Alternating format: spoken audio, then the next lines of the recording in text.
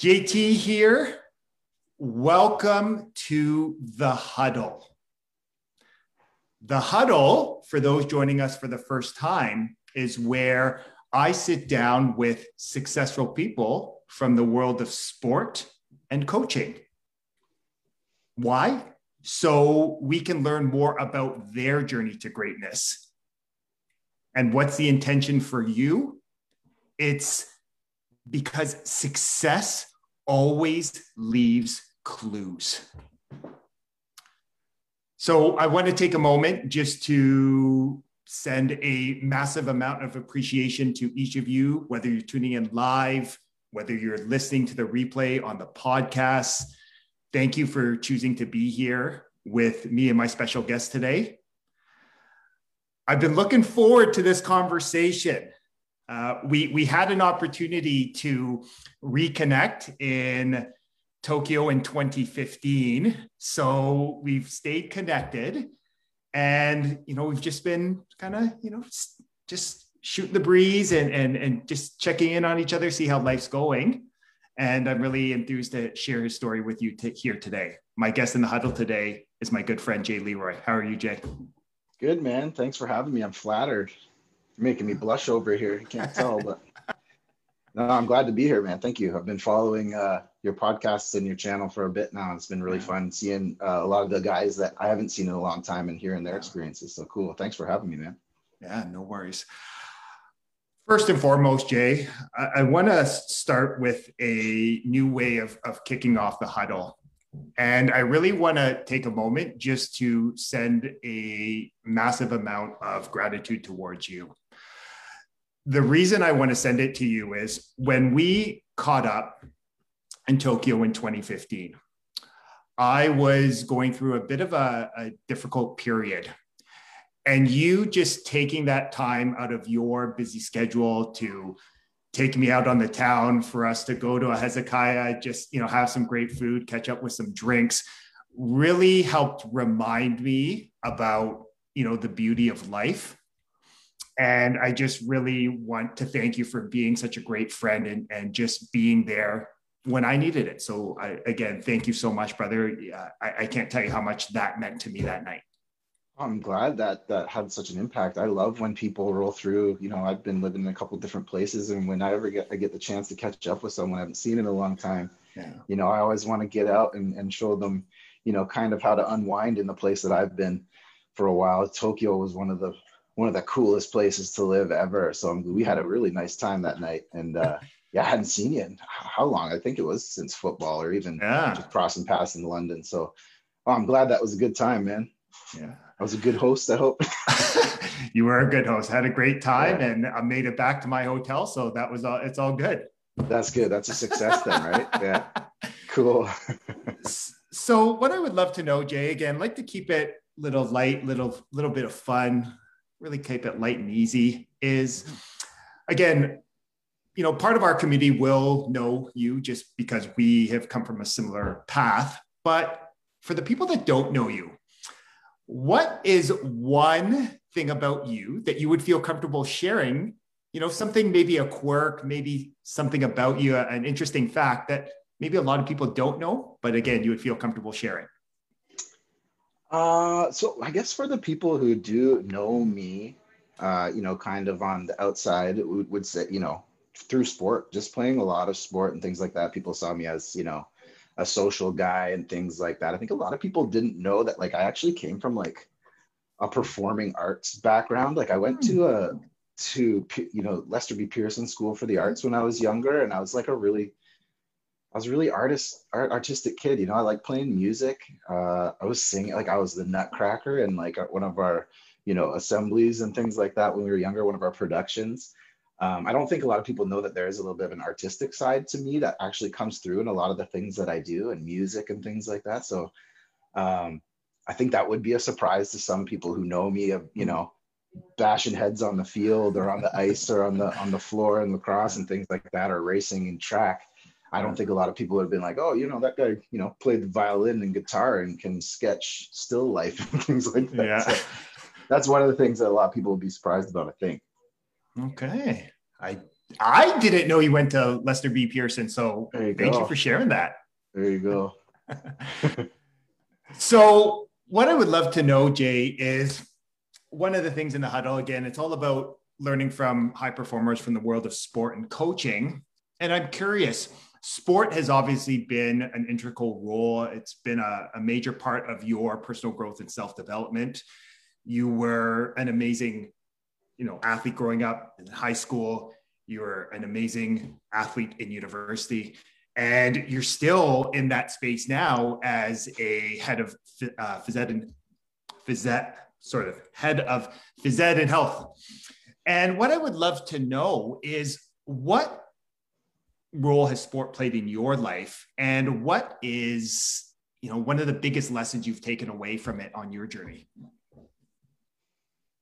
That's a loaded question because, there are so many little things that come up, as you look back at, your life and reflect on all the many experiences that you've had athletically. I think just the regiment that I had to, I had to become an organized person. I was always athletic. I was always talented. I was always good at whatever I tried coming up through high school. It was in those last years of high school where I realized that, you got to prepare. I wasn't used to preparing. I didn't have great coaches up until those last couple of years in high school that taught me the value of being prepared and putting in a little bit of extra work. Like I said, I was always able to just kind of show up and perform well. It wasn't until I started, putting some hours in the gym, putting some hours into playbooks and things like that, where I actually started seeing that success happen. It was, most of it was through my speed physically. And that work came from actually committing to our track and field program. I used to run races because I was fast and beat kids and jump far because I could. It wasn't until I started really breaking down skills and, putting in that time, to practice, that I started seeing that extra step. I didn't realize I was going to be able to go to university for playing football. You know what I mean? I in my last year, I was like, okay, I'll take these OAC courses, see what I was doing. I wasn't sure. I visited Waterloo. I was going to commit to Waterloo until I had a really good talk with Larry at Western. And I realized that the work that I had put in those last couple of years was starting to pay off and people were noticing me. I didn't really understand that. I didn't know people were looking at me and wanted me in other places.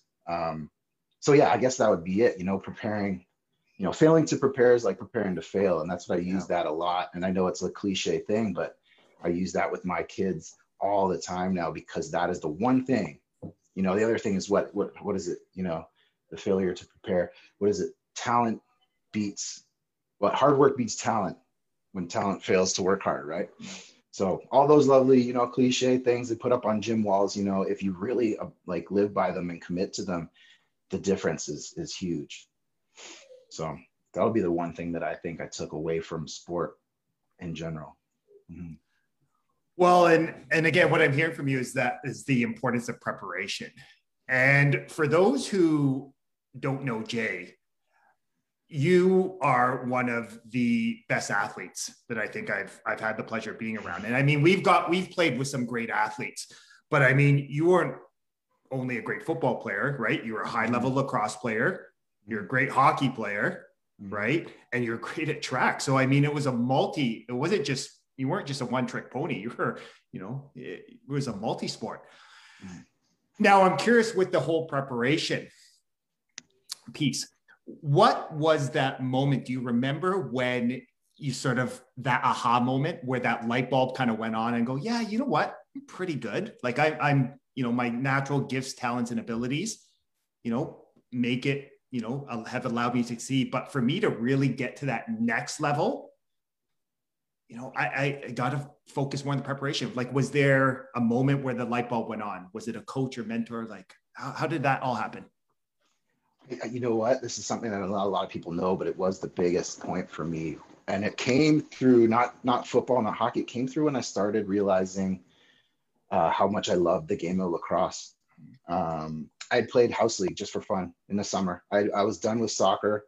I really loved contact sport, and I think a lot of people that I played against will know that. I was a little bit of a hard-nosed guy. Some people might have even called me a goon on the hockey, on the ice, but it was in lacrosse where I started to excel. My speed and my grit on the floor in box lacrosse got some eyes on me. And I think I remember my dad saying that, hey, when I was 16 years old, um, someone from Notre Dame field lacrosse was out looking for me, and they had me tagged, as an early committal to go down and play field on a scholarship. And I was like, what?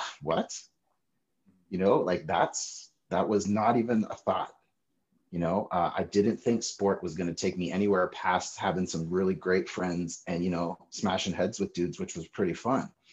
Right then and there, I was like, what? I could go to the States on a scholarship for this game that I love to play.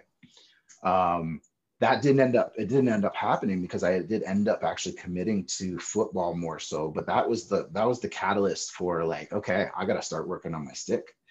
I got to start working on, learning plays. I got to start working on getting my shot a little bit better, my accuracy and things like that. And that year I did get drafted. The next year I got drafted into the Ontario Junior League where I played for the Kitchener-Waterloo Braves for a couple seasons. And then when I knew that, when I got drafted, I was like, wow, okay, so this is it. And then that's when all those things started falling into place. That's when Larry started calling me. I started going for visits to Waterloo and other universities, just realizing that. But yeah, it was that kind of that call that my dad got from a scout from, the University of Notre Dame field lacrosse, which is an epic program, that really made me realize, yeah, you can choose. You have a couple choices here. Family always said it's got to include school. So I stepped away from box in Kitchener because I didn't want to move away from home at 17. And I also did want to concentrate on my studies and keeping my marks up for, the possibility of going to Western, or even if I did get that call down south for field. So yeah, that was that with it. Well, it's interesting hearing you share that, because it's funny how sometimes we don't even recognize what our gifts, our talents, and our abilities are. But it just takes one person just to acknowledge it, to let us know that, hey, I see the greatness inside of you. Mm-hmm. And it's by doing that, all of a sudden, then our confidence kind of grows, just because someone's like, oh, like, it's almost like our eyes get wide open, right? We become aware and we get reminded of the truth. And this goes back to folks. This comes back to the fundamental truth of everyone has greatness inside of them. Mm-hmm. So it sounds like that, just that recognition, that one conversation from your dad, that recognition from Notre Dame completely just changed your perspective. Absolutely. And I think people who knew me around that time, I was probably getting into a little bit of the wrong friend group and things at that time as well. So it totally changed my trajectory of what I was planning to do. I didn't really have a plan, or I didn't know what I was going to do. Like I said, I was just out there having fun with the guys. I could score goals. I was a fast runner. I could catch a ball and things like that. I could run away from guys. But that's what it was for me until that point. I was like, okay, well, I got to get into the books here. I had failed a couple math classes. Like, what? Not because I couldn't do it. It's just because I wasn't applying myself. So I was like, okay, here we go. I'm going to start working out. I'm going to start speed training. I'm going to start getting in the books. And when I did, it was just like, why wasn't I doing this stuff? And it was because the different influences, and we go through that when you're teenagers, a lot of things, we make mistakes and you learn from those mistakes. It's not like the mistakes that you made, as long as you don't make them again. Right. So learning from that and having that push from someone acknowledging me, like you said, just really pushed me to one side, which was the best thing that ever happened to me. So. And you bring up an interesting point too, just on the importance of environment, right? Like who we surround ourselves with, right? And I love that analogy of you are the sum of the 5 people you hang around. If you hang around, turkeys, you're going to stay on the ground. But if you want to soar, I'll go back to what Coach Haley, right? If you want to soar with the Eagles, right? You better, you got to raise up. Mm-hmm. So it's interesting there how you just talked about, having a greater vision for your life all of a sudden got you to start asking different questions, started getting you to form new habits around how you approach school, who you hung around, the type of preparation you were putting into your sports, and everything in your life changed. Absolutely, absolutely. And that kickstarted me into my university career, where I was getting grades that I never even knew I could get. So yeah. I was just super happy. I remember that first year was a bit of a struggle. I remember just sitting with Bantus and we're like, how do we do this? Like, we're supposed to be at meetings. We're supposed to have like a 2-hour practice later on, but we're also supposed to have classes in between there and find time to study. And, I thank goodness I didn't stay on campus. I stayed at home for that first year, and it made a difference. It made a difference. I needed that time to get my stuff together, learn how to study, learn how to manage my own time, get to practices on time. I love when Larry used to say, he's like, you're not on time. Being on time is 15 minutes early. And that's still to this day, like, that's how I run my day to day. Me and my wife butt heads a little bit about that, but she's from South America and things move a little bit slower. Yeah. A little bit. But yeah, that first year was what set the groundwork for the rest of it. So. Okay. So after you were done a successful university career of, being a student athlete, you took sort of an unconventional path. And that is one thing I've always been inspired by watching you. And I think that when we reconnected a few years ago, even before that trip in 2015, I think that was the first message. I was just very inspired by watching you live life on your terms, by defining greatness on your terms, and just seeing all these beautiful pictures of the places you have traveled. So after university, you decide, okay, I'm going to go to a different path. I'm going to go to school in Australia. And then it took you, to Southeast Asia. And I'm curious, what sort of prompted you to take the road less traveled, as cliche as that is? Yeah. So in that, I played my full eligibility of 5 years. I finished a degree in 3. Those last 2 years, I was definitely coming back for a 4th. Mm-hmm. In that 5th year, in that summer, I really had to make some decisions. I wasn't sure. I was actually maybe going to go off to Australia in that 5th year and not finish, until I really had a really good sit down with Larry. He pulled me into Thames Hall there and we had a chat, and he's like, look, we need you to come back. We need you to be a mentor to the team. We have one more really solid year here. We got a great quarterback. We need that. We need your position. And again, another acknowledgement, because there was a couple years where I was like, I was the second, third, fourth receiver, punt return. And, it's kind of a little bit of Swiss Army receiver / specialist for a while, because we did have some great talent come through those years. I can't believe we didn't win more championships, but, it's all about how that team gels. Anyway, back to what I was saying.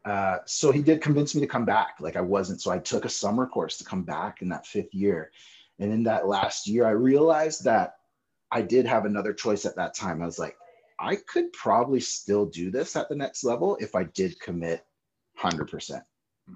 Even by that time, I still hadn't 100% committed to football. And a lot of people would be surprised at that. I was still playing summers of lacrosse, and I actually had to strike a deal with Larry and Nigel about that. It's like, you can't fight in the summer because you need your hands. I was like, don't worry. I've been beat up a couple times in that game, man. I'm not going to be fighting. But, I used the off season in summers to play lacrosse as my training. And I think that was a real big help to me. But it also, kind of kept me in between both sports. So when I finished, I realized maybe I could keep training and go and try out for the draft and things like that. I didn't really have anybody knocking down my door looking for me, but I knew if I, trained one summer, I could probably go and have a go at it. Or, also within those summers, I was coaching with the Four City Thunderbirds, which is a team, a summer league that I played with when I was coming up. And a couple of the guys, we used our summers that way. And I just had fallen in love with coaching and passing the knowledge that I have on to these young guys, and watching coachable athletes just excel and reach their potentials. And, one day I was out there again on the field, and I was helping one of the new receivers just, drop a shoulder into a cut, drop your head. And I realized that these guys were going to be better than me and that I could help them. And in that last year, I just started being like, nah, okay, this is it. I like this too much. You know, I want to go, I want to have an impact on kids and see what that impact and where it takes them. So I had missed the applications for Althouse because a lot of people are just like, man, you know, like you have connections here at Western, you could go. And I had missed that application. I didn't want to sit out a year and do nothing. So I looked around and I was like, okay, I've always wanted to go to Australia. Me and my grandma, rest in peace, always talked about going to Australia. And I just loved, you know, the animals and just the mysterious things about Oz, you know. So I went and I researched some schools there. A lot of people were going to the Gold Coast to Griffith. And I was like, I don't really want to go live in a big city. So I chose this really great school called Southern Cross University. And it's in, like, I call it real Australia, in the northern rivers of New South Wales, in a small town. You know, they call it the Northern Rivers, where all the rivers meet. And it's more of like a farming community. So when I started doing my research there, I applied and I got accepted. And I was just like, I was pumped. I didn't have any money at the time. So I went and worked my butt off for another summer, saved up money, took a loan out, and I just packed my bags up and went. And the best decision I ever made. Best decision. Had some relationships that were tough to leave. But once I got there, it was just, I knew that I had made the right decision. It was sad, you know, I was like, okay, there's always going to be kind of like a coulda, woulda, shoulda thing for football and lacrosse. Like I look back at some of the guys who have really excelled and I go, oh man, it was great playing side by side with those guys. I maybe could have done that, but I wouldn't give up the decision that I made for the world for anything. It's brought me to where I am now. It's brought me my beautiful family, all the experiences that I've had. So, you know, that fork in the road, you know, left or right, there's not a wrong decision. I don't think the other would have been wrong. Right. But I don't look back and regret anything that I've done. So. And it's interesting, like, as you drew that picture at the end, right, this fork in the road. Mm-hmm. And it sounds like that, you know, whatever you want to call it, your why, your purpose, mm-hmm. like you just recognize that really coaching and helping mentor and guide young people was really what you felt. It was like a calling. Like it was just like, I don't know why. Is that fair to say?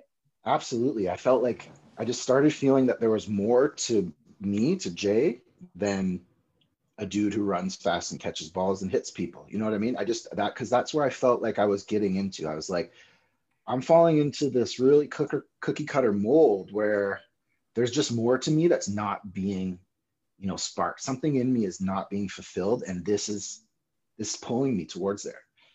And yeah, like I said, it was the right decision. Absolutely. I wouldn't say born to do it, but you know, it was my calling. Absolutely. To be in the classroom, to be with kids, to just be, you know, creative about, you know, finding how people can reach their potentials. That's what fascinated me. And then obviously, you know, the travel and just realizing that the perspective of different cultures and different places, you can apply that to everyday stuff. So just seeing people in all sorts of different situations, like I said, puts a perspective that you can't get any other way. You can read all the books in the world, but until you get your feet on the ground somewhere different and really, you know, jump into another culture and other people's shoes, it's just so fulfilling. So yeah, you know, we could have traveled a lot with sport, I'm sure, but you don't get to do those extra things. You don't get to sit beside, you know, 80-year-old Japanese, you know, temple monks and things like that, and just have a conversation, or like watch a sunrise in Cambodia off the top of a mountain. Like those are things you don't get from, you know, traveling and playing sport. And I love that you share that, Jay. And really what came up for me as you shared that was, we're sort of led to believe at times that you can just gather more information, right? And that conscious mind, right? We're just store information, and you can read all the books. And I think travel is a great example of that. Like you can read all the books, you can look at all the amazing vacations you want on the internet. But like you said, until you actually book the plane ticket, get your feet down on the ground and start moving around and start exploring, you're not going to get a sense of what that true culture is, right? About of fully immersing yourself in the experience. Absolutely, absolutely. That immersion factor is just, it's priceless. It's priceless. So I'm curious. So growing up, right, obviously in London and then going to the other side of the world, what has that experience been like? Taking a risk, saying, as we were talking about before he came on, embracing that improv rule of saying yes and to new experiences. What has been, something that just has resonated with you? Like, what has it been like going to another part of the world and just completely shifting everything, like just totally immersing yourself somewhere new, somewhere different? I have to say, it's this weird, and backpackers and travelers will agree, it's this weird like addiction. You do it once, and just like living in Australia and waking up and having like a kookaburra and like a water dragon outside my door, looking out on palm trees, looking out onto a valley with tropical birds flying around, little lorikeets coming up saying hello like a little Disney movie. You know what I mean? Like just waking up in different places like that and realizing that your day is going to be so different.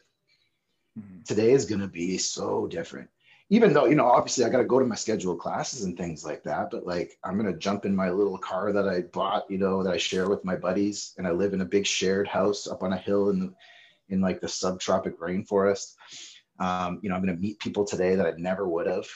There's the school that I went to had an exchange program with DePaul in the States, which I had no idea. So I was going to school with kids from the States, from undergrads from Australia, exchange students from Japan, and then a bunch of these, jockey Canadian dudes. I'm not sure. Do you remember a guy called Ashley Squire Smith? Do you remember Ash? Yeah. We were in the same program there, and I didn't even know until I got there, which was hilarious. And we ended up getting together on the first day, and we went out and found a house together with a couple other Canadian guys. So that right there was just something like, what? You just went to Australia and you didn't have a house? I was like, no, I didn't. I had my backpack and I knew I was enrolled in school. And they were like, we don't have any room left because all the exchange students took all the campus housing. So here's a list of houses, go out and look. I was like, I don't have a car. Well, here's a guy who'll sell you a car for cheap. So we're like, okay. So we grabbed a car and went cruising looking for houses the first day of school. That was just things like that. Looking back on that, like who would sign up for that? There's a lot of people who wouldn't just go, okay, move to Australia, I don't have a place to stay.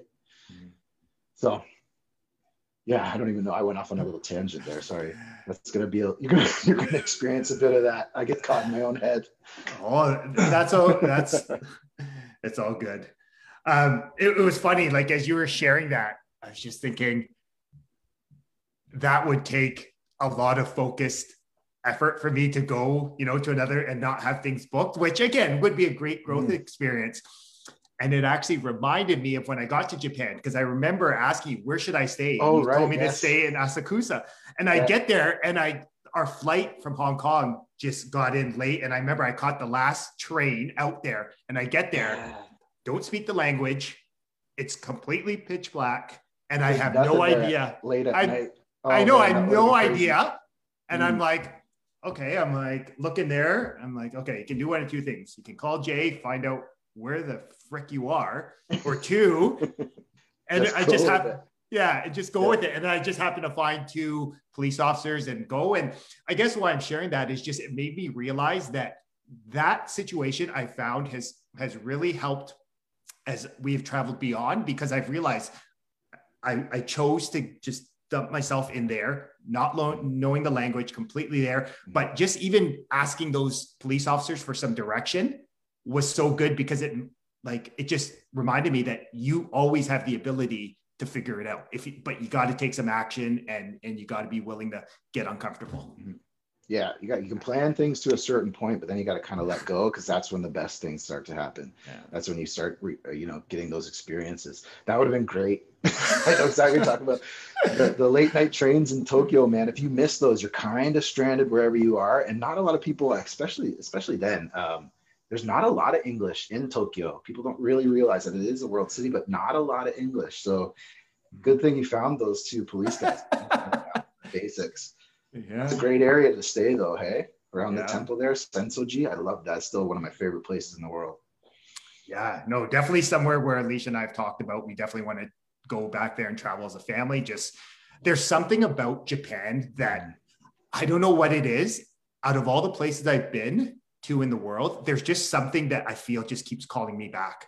I don't know what it People is. ask me all the time, what's your favorite place? I'm really, sometimes I kick myself for leaving, but again, I took another step, but it's like walking into history, but also the future. Like Mm-hmm.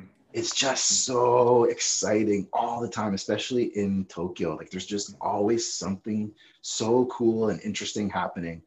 Like in that area, the reason I had to stay there is because that Sensoji temple is one of the oldest temples in Japan, and they have the Matsuri every year, where they walk the shrines down the street all day, and the guys carry the shrines on their shoulders and things like that, and then they have like a salsa festival there. You know what I mean? It's just such a great mix. I love my time there, and I'm glad that you guys enjoyed it as well. We got to kind of link up there.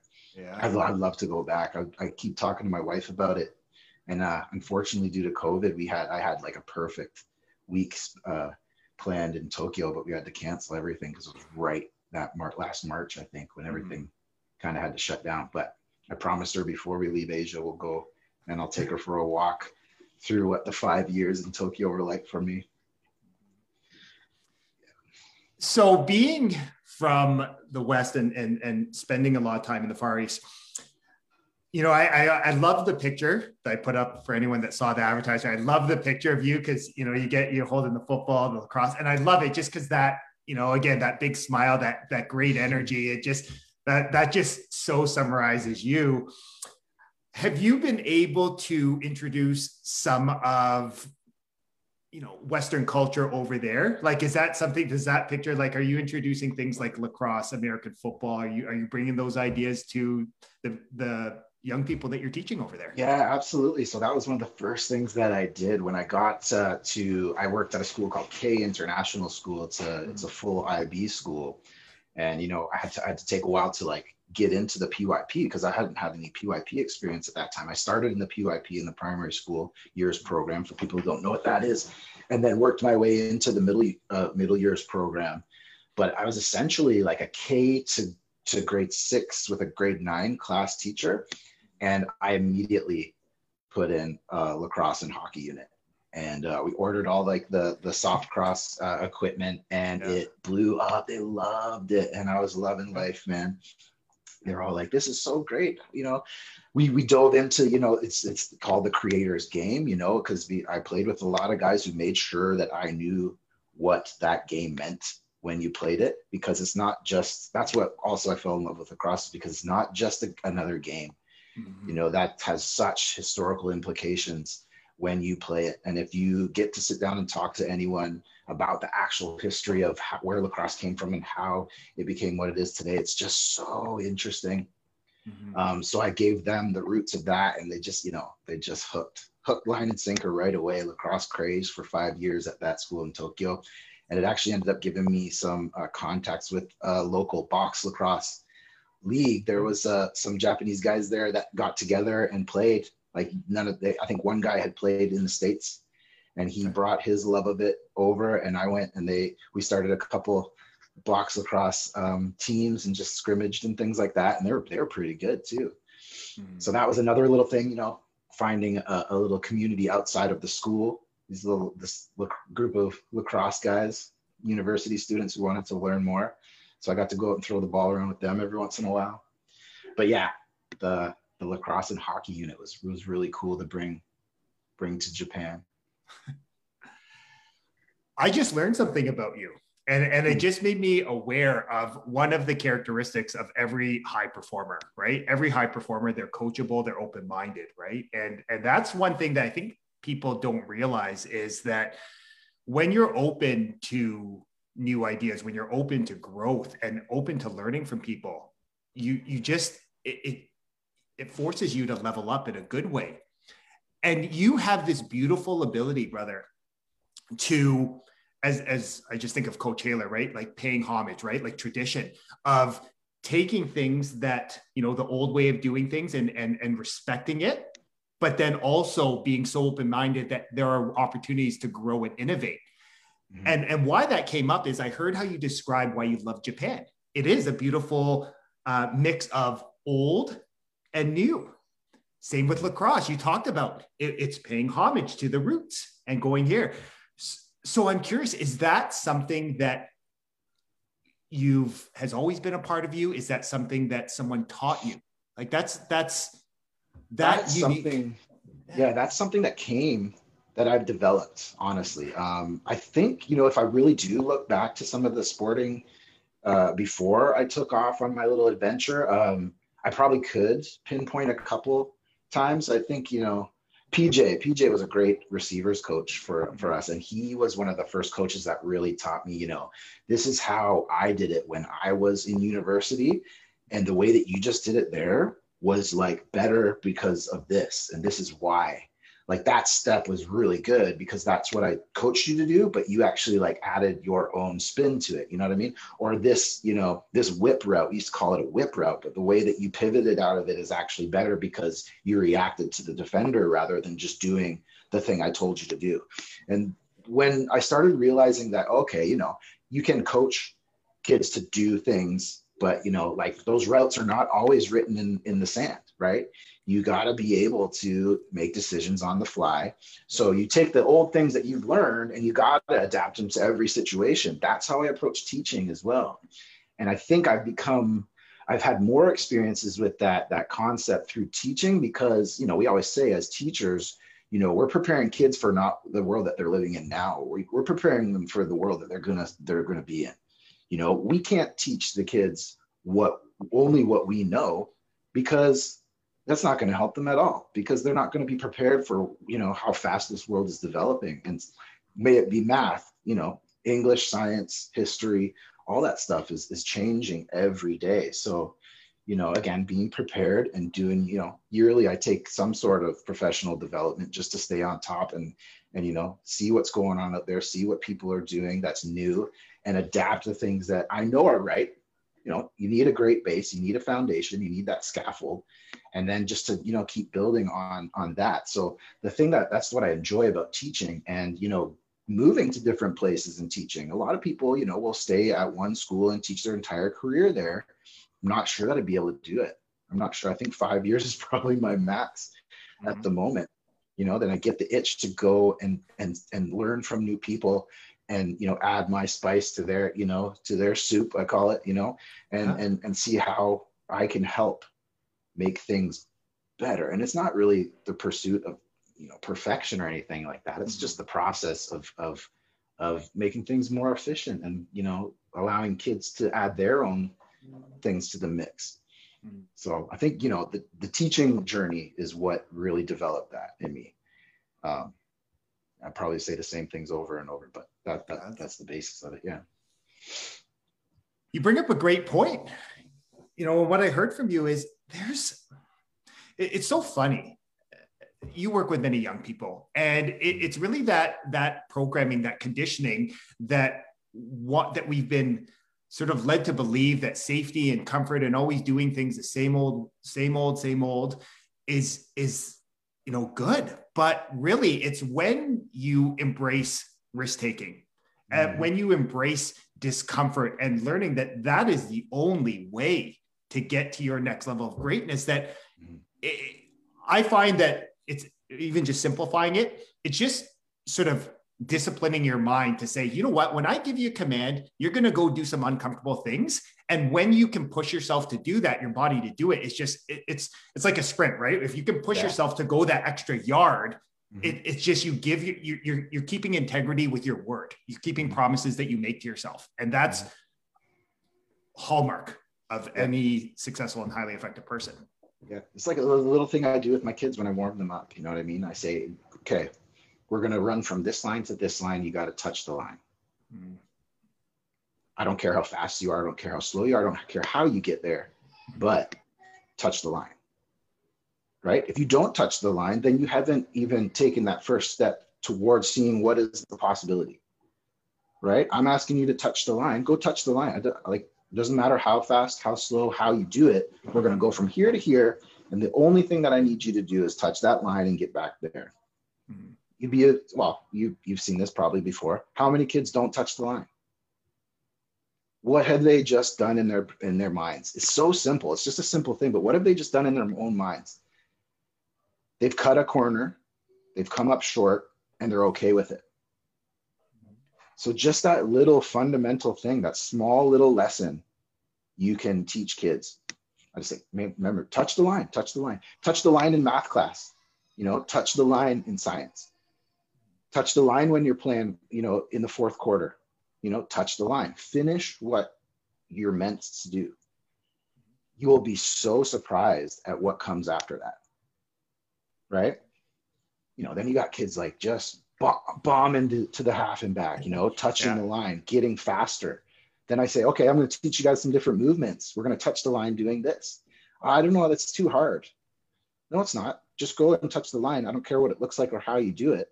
Mm-hmm. Make a mistake, we'll figure it out. I'll help you get better, but make sure you touch that line, right? It's just those little, I think there's a couple memes and things like that on the internet of touch the line, this is the difference, the circle of the line, not touching, right? This is the difference between a win and a loss. So it's so true, those basic things. And watching kids just go like, whoa, no way, that just worked.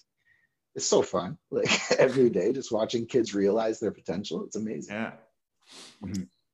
And I love the simplicity of just that analogy. And that, what speaks volumes about who you are, an educator. And this is where I firmly believe that, educators, coaches, great teachers are such effective communicators, because you just painted such a beautiful picture right there. Just by you touching the line, you're teaching them about discipline. You are teaching critical thinking in the fact of just touch the line, like just try the movement. We'll try. And it's just, you're just getting them to don't figure out, like, just do it. Right. And just use your thinking, doesn't matter.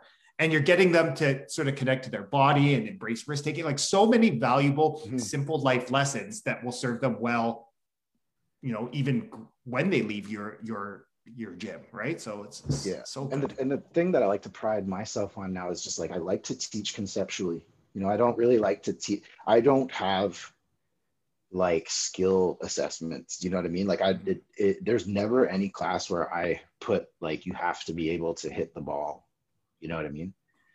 We talk about conceptual things. It's like that concept and that lesson, they're going to be able to apply it to their whole, educational experience. Like, if you have a due date, you know what I mean? And the line or the due date is the Monday, right? And you don't touch, you don't make that. Okay, we got to learn from that. Don't do it again, right? It doesn't matter how you get there. If you did it the night before that time, let's talk about how that went for you. How did that feel, right?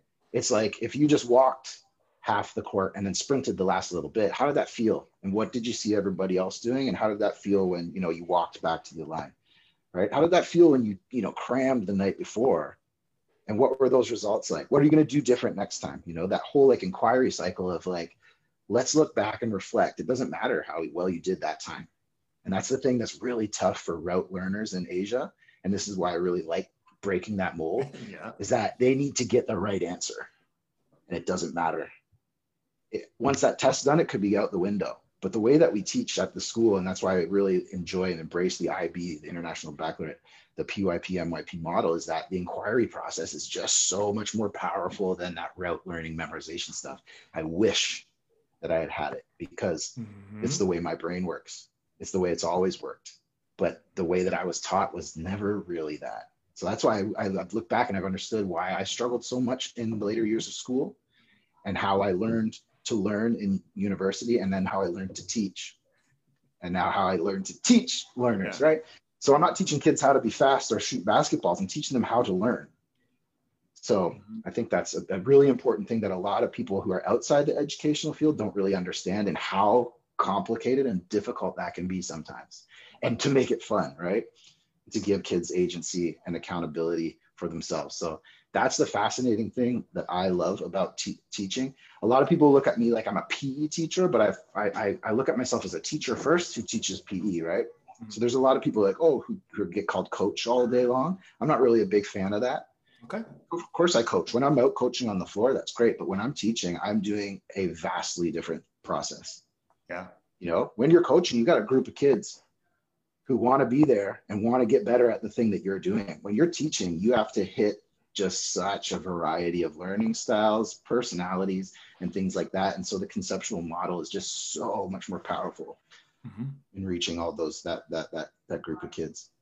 Anyway, teachers will hit on that stuff, but for Yeah. people who are outside the education field, it's a little bit of a peek inside what we do.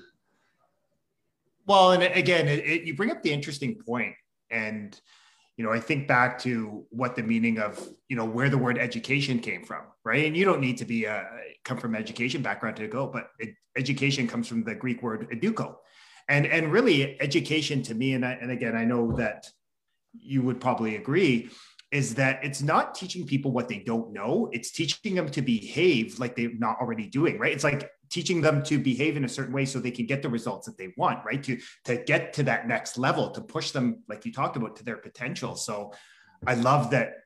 I just love hearing other educators that embrace that model too.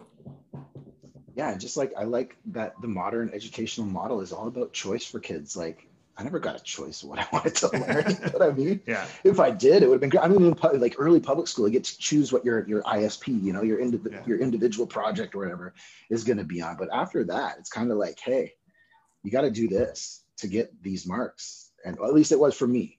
I know that now in schools, it's just really great to see kids be able to choose. Like, I'm not sure if you're familiar with the personal project that comes up in grade 10. Okay. For the IB, the MYP, these kids get to choose these wonderful things, and they are studying and working towards a goal in all of their subjects, something that they've chosen that they have is relevant to them, and so they just have such an attachment to it, and it's I don't know, it's awesome to see where education's gone from what it was. It's amazing what happens, and folks, if you take anything from this, it's amazing what happens, right? And I go back to this definition of success. Success is the pursuit, right? It's a progressive realization of a worthy idea, worthy goal. And what I mean by worthy idea, worthy goal is it's got to be meaningful to you. And I love, and just listen to what Jay's talking about, is when you truly identify something that's meaningful to you, something you really, really want, it's amazing just the level of energy and enthusiasm. And it doesn't matter whether you're 4, you're 14, you're 44, you're 84. That is a special feeling when you connect to that.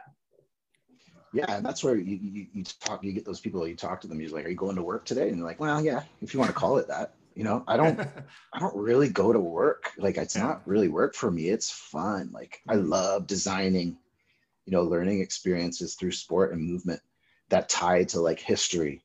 You know what I mean? Like I did a unit with a guy. This guy kind of goes back to what we talked about before, but when I moved from Tokyo to Seoul and was working at a school, I had a history teacher, awesome history teacher, still a buddy of mine, Joe Gasner. Shout out Joe. If he's listening, I don't think he will be, but we'll see. I'll show him this. He was doing a Mesoamerican history lesson. And I was like, dude, I have a couple free weeks here. Let's dig deep into what the ancient games were like in Mesoamerica. So I learned about poke to poke, like an ancient hip bumping game that they played in the Mayan, in the Mayan temples and stuff. And we got together and I just threw a bunch of stuff that I had together and we started playing it. And we were playing, it's great, man. It's amazing what you can do with kids. What Korean kid thought he was going to show up to a private school one day and be like playing an ancient Mesoamerican game, and that went towards credit to his history class. You know what I mean? That's the fun stuff that you can do now. So good. I love it. And I remember watching that when we were on a vacation. We went to this dinner theater, Alicia and I, and remember seeing that game where they recreated it. I remember videotaping it, showing to my geography and phys ed class, and they were like, it's amazing. They loved it. It's so hard to play. It's so hard to play. The guys were soccer crazy at our school, so they were pretty skilled with it, and they just dove right in, man. Yeah. It's very cool. So what I would love to do, Jay, is ask you one final question. So Time I'm, flies. Yeah. I hear you. Again, it's just, that's the beauty when you connect with like-minded people, right? Time just Mm-hmm. flies. So I would love to know, this last year, depending on when people are watching this or listening to this, it's been interesting, right? To say the least. Mm-hmm. And there are people that are really struggling. Now things are opening back up, which is great. But, maybe someone is struggling with their health. Maybe they've had a relationship breakdown. Maybe their finances are really in disarray. Maybe they've lost their job. Maybe just life has knocked them down a few times over the last year. What is one piece of advice that you could give them just so that they could get back on their feet, they could take action and start creating some positive momentum and get them back on their path, on their journey to greatness? Yeah, I mean, what a year for mental health. We've actually been really talking about that at the school. We put our professional goals aside this year, actually, and we really focused on mental health of the students. The one big thing that I've heard, uh, a lot of people don't know this about, I studied a little bit of addiction and things like that in psychology in university. And there's one thing that I really took away from it when I found myself getting into a little bit of a negative feedback loop. You're just like in that spiral where just nothing seems to be going. It's just, you got to find one little thing every day that is a positive thing, or go chase that one little positive. I think nowadays I think we're getting used to just getting things so fast. And, if we don't reach our goal immediately, then we're just disappointed. And I think just finding, it doesn't happen right away. Nothing happens, especially, treatment of depression and coming out of those things. It's never going to happen right away. You got to find those little wins every day and just keep those. I had a really good chat with my best man, my buddy Drew, the other day. We talked about how the brain wires itself. If we, create these neural pathways, it's just like practicing something. If you practice negative thinking, you're going to get very good at thinking negatively. And so just climbing slowly out of that hole, it's not like jumping out of a well, you know what I mean? You can't do it. You got to take it step by step. Find those little things every day that make you happy. I was so lucky to have like one of the coolest experiences through this year. And I was talking about that with my sister-in-law yesterday was, thank God for my son this year. We didn't have a chance to, get in our own heads or, have anything, because we had to be there for this little guy that we brought into the world. Because if you don't know, I had a son through this whole pandemic in Korea. And actually just last week, he's just met his family. So, we went through our own things, just like everybody, our own problems. But we had to look every day and, what was the one good thing? We were lucky that we had that little dude to, put up in front of us and you make a funny face, or, change a poopy diaper, or, pee in my face. Yeah. No, maybe not the most positive things, but yeah, I guess bottom line, so I stop rambling on, is just find those little positives, celebrate those little wins, and they'll inflate every day. And you'll start creating those little neural pathways in your brain to practice thinking positively. And by the end of it, you'll be amazed at the reflection that you have, and say, how did I even think that way before? Glass half full, half empty, I guess, is the simple way to put it, right? Yeah. And I love your point. It reminds me of, that Napoleon Hill. It takes no more effort to aim high in life than it is to sort of accept mediocrity, right? And hey, it's easier said than done. But when, as you were talking about, when you aim to set that bar high, in other words, it's going to pull you, right? It's going to force you to level up in a good way, and you'll be better for it, right? You'll feel better, most importantly, and that's so important. Kids to make realistic goals. Like, you really got to look at what you're asking yourself to do and know if is that achievable. Just like simple, like teacher things, SMART goal. It's a simple way. If you're not used to setting goals in a structured way, try a SMART goal. Google it. I'm not going to go through a lesson here today, but like achievable, goals are important, because if it's something that's unachievable, again, you're just going to disappoint yourself, and then you're going to continue with those kind of disappointing experiences and negative thoughts. So, but yeah. First and foremost, Jay, I really wanted to just take a moment just to acknowledge you. I want to acknowledge you for the man you are, for the husband you are, the dad you are, for the son, the educator, the teacher, the coach, and most importantly, for the great human being you are. One of the things that I've always been inspired by is just your love of life, right? And I just, I'm glad that you shared about your son. I remember seeing this video of you playing with him in the pool, and you could just see that, like, your love for him, your love of life it's inspiring. It reminds me at times about what life is really about. So I just want to thank you for that. It's amazing what perspective changes when that little guy pops out, little girl. I'm sure you know that as well. Mm-hmm. It's life changing. Mm-hmm. Everything changes that moment. And I'm loving every second of it. Mm-hmm. I was like, I think I was meant to do this. So yeah. Hey man, I want to say thank you. You're very inspiring. The fact that you've taken this leap towards what you're doing. I've been watching your chats with people. It's really cool to hear from guys I haven't heard from in a long time, and all the messages that are coming through these talks are awesome for all the people who are listening. I think it's a great thing you're doing, and I'm glad that you took the leap of faith and just went for it. Thanks, brother. So I'm curious, how can people connect with you? Maybe some of our old teammates are seeing that and like, I haven't talked to Jay in a while. Maybe someone just, looks and just loves just the way you approach life. What's the best way people can connect with you? I think that the Instagram is what I've got on most. I have a Phantom Facebook page that if you look on Facebook, it's just an account that I created because I had a bunch of kids trying to look me up. So Facebook's probably not going to work for people who I haven't spoke with in a while, but my Insta, I think you put it on the title page there. Yeah. At J. Leroy Brown. People are wondering what Brown is, just kind of a funny thing. J. Leroy was taken. So hit me up on there because I'm quite active on there these days. And I'm also on LinkedIn. I can't remember exactly what my name is on LinkedIn. But I'm active professionally on there. I do a lot of sharing for the IB program, the MYP, and physical education. So cool. Yeah, if you want to hit me up, go for it. It was really cool. I heard from a bunch of people just from me posting and me reposting that title slide that you made. So here's the little guy here.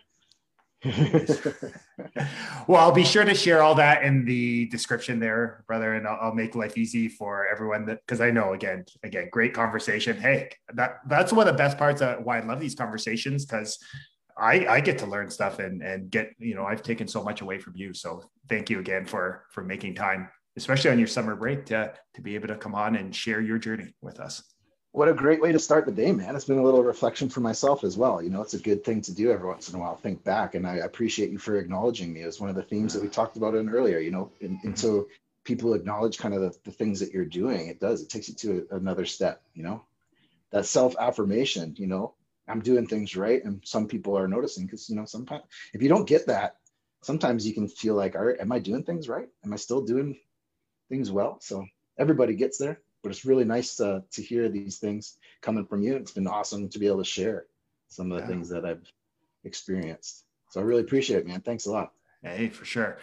So folks, again, for those tuning in live, we are going to double header it up. So we'll be back in an hour. Got another conversation today. Going to try out the double header.